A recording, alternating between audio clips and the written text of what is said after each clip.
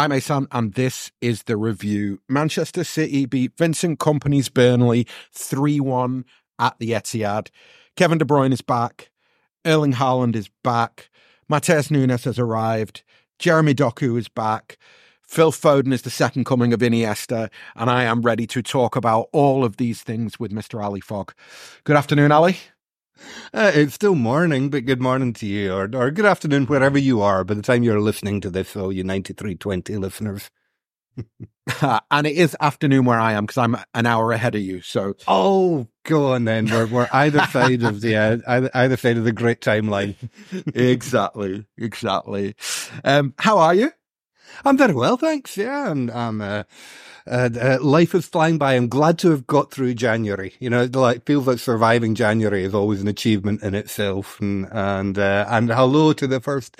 I saw a snowdrop or some little bulb pop up in the garden this morning.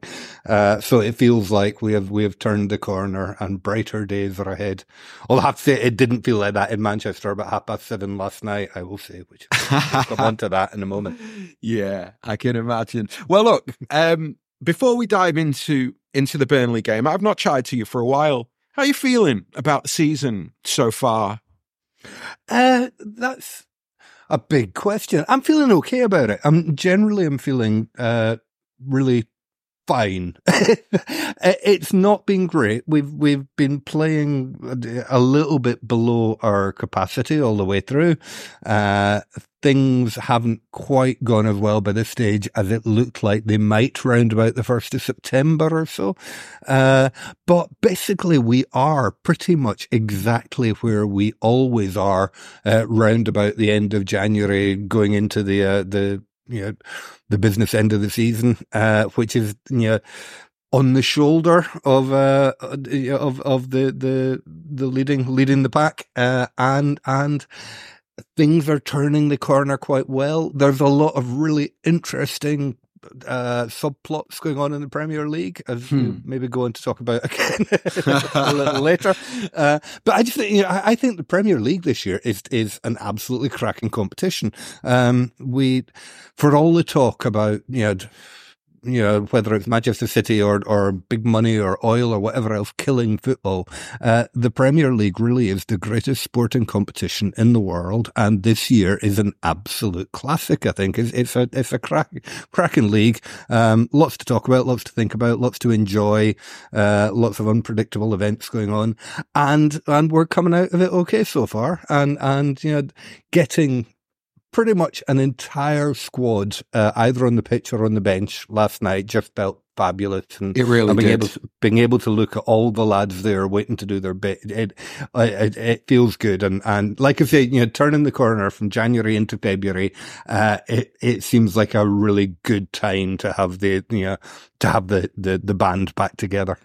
It has felt a little bit like we've been driving a car with three wheels since the start of the season, simply because of the injuries. I think that obviously the Kev one is big, but also losing Erling for the best part of 2 months compounds that. Stones in and out, barely played football. So I think those three are key to what City did last season. So I do think they were a big miss. Just to go back to what you said about the league being so unpredictable, I completely agree. It's funny, I had a conversation with Steve Tudor yesterday about this, and we were sort of discussing, the idea of betting and tipping, and I was saying to him, I think it's almost impossible to predict games this season, because if you remove Burnley and Sheffield United, and I include Luton in this, I think that away from home, you can get beat by anybody. So Spurs go to Luton and get beat.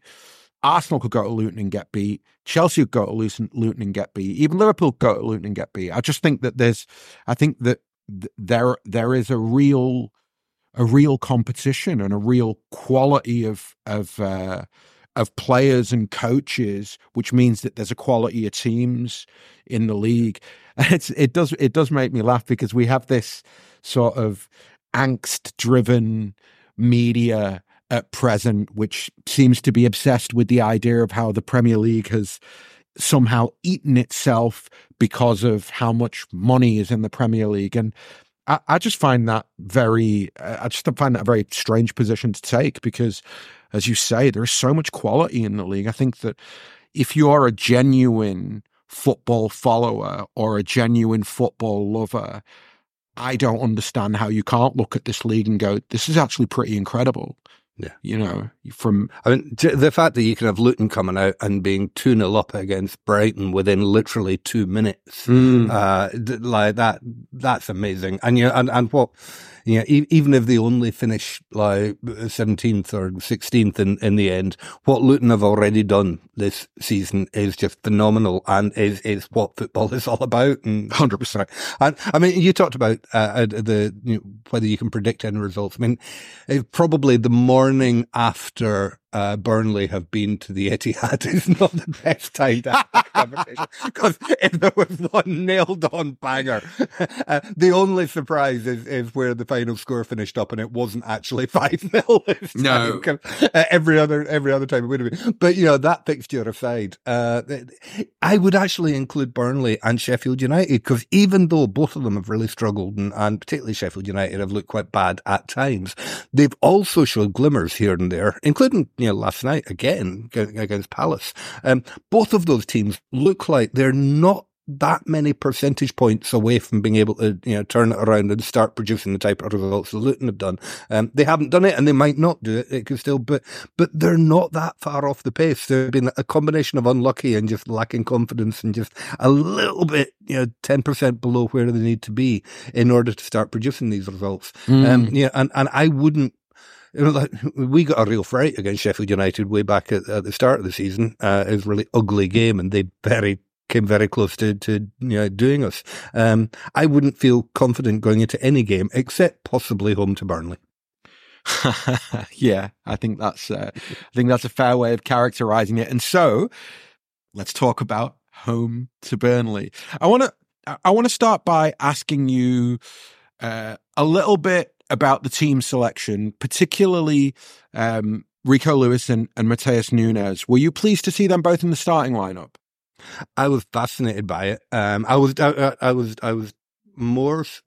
Okay, Rico Lewis is never surprised to see him in a starting lineup because he's part of the rotation and he's absolutely good enough. And particularly when you got John Stones back, there's something about that combination that we were using last year of Rico as the folded in fullback, when you've got a defender as solid as Stones next to him, behind him. So all of that made perfect sense. Nunes did surprise me. I didn't expect to see it. And at once all had been through the ringer and we'd seen what happened, I was absolutely delighted with it. I confess I raised an eyebrow as to why he was there, particularly when Bernardo wasn't, Kovacic wasn't, there's so many other options there could have been there. But, it worked out nicely. And, that, again, we'll come out and talk more about this later, but it feels like the Nunes selection was the most interesting one and actually turned out to be probably the most interesting pick by the end of the game. Well, maybe what we'll do is we'll do this slightly differently to the way that I would normally do a review. Let's talk about some individuals to begin with, and then we can have a wider look at the game. I will be honest, I have been a little bit on the fence about Nunes from the moment that we were linked with him. And for me, mainly, it was because I wondered whether he was a little bit too raw for this City team. And his early performances, for me, they felt quite raw. I feel as though one of the, maybe to contrast with Jeremy Doku, one of the things that you felt with Doku very quickly is he understood when to just pass the ball sideways. As dumb as that sounds, it's actually a very difficult thing to learn, I imagine, within the intensity of a Premier League match where you want to make an impression, especially if you're in a new team. Knowing when to just give it simple and keep it simple is tricky. And I felt Nunes hadn't quite grasped that early on. But then the flip side of that is I felt his impact last night running from midfield was far beyond. Somebody sent me a message, and I'll throw this over to you. Somebody sent me a message basically saying, I thought there was two Rodris on the pitch. It took me a while to figure out that one of the Rodris was actually Núñez, which I think is maybe the biggest compliment that you can pay Núñez's performance last night. Definitely. Yeah, I mean, I think it was the first time last night that I felt I knew that I knew what Matheus Núñez's job was last night, and it looked to me like he knew what his job was last night, and he did it pretty well. Now, I think we often underestimate how much the players around you makes a difference for players.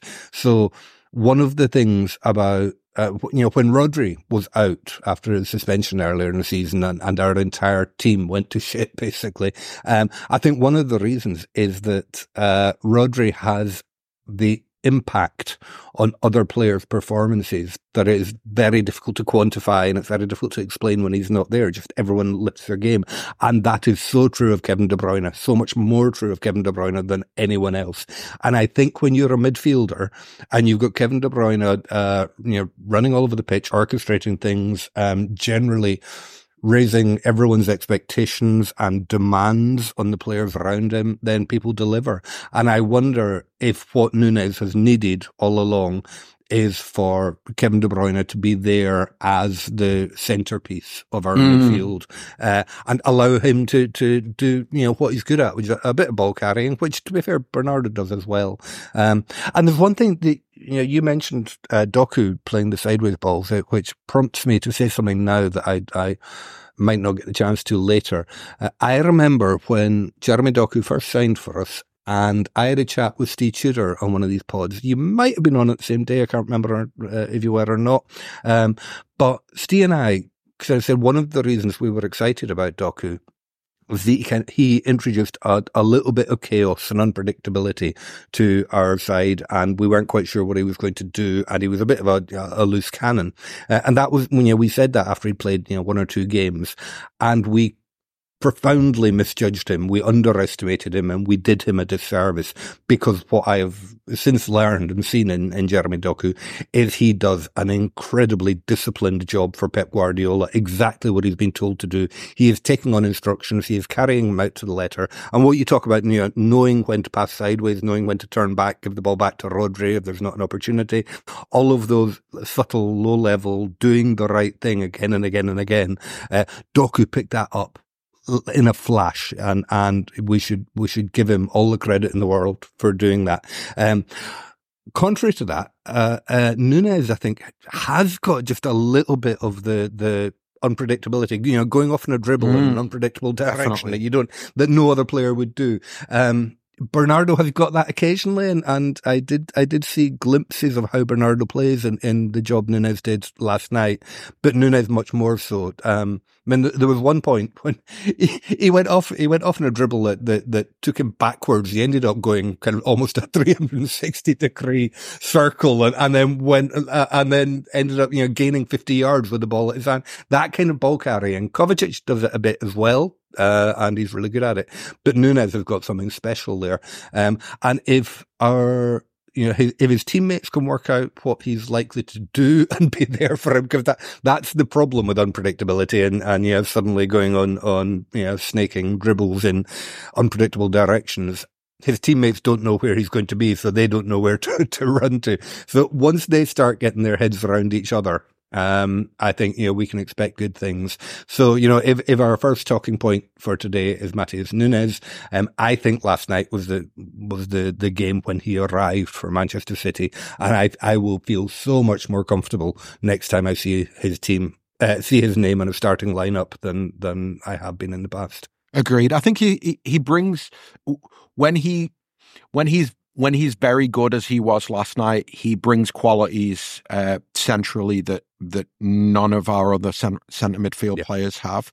In many ways, I've said this before, I sort of understand why he was so heavily linked with Liverpool, because he is the proto-Klopp midfielder. Yeah. He is a little bit all action.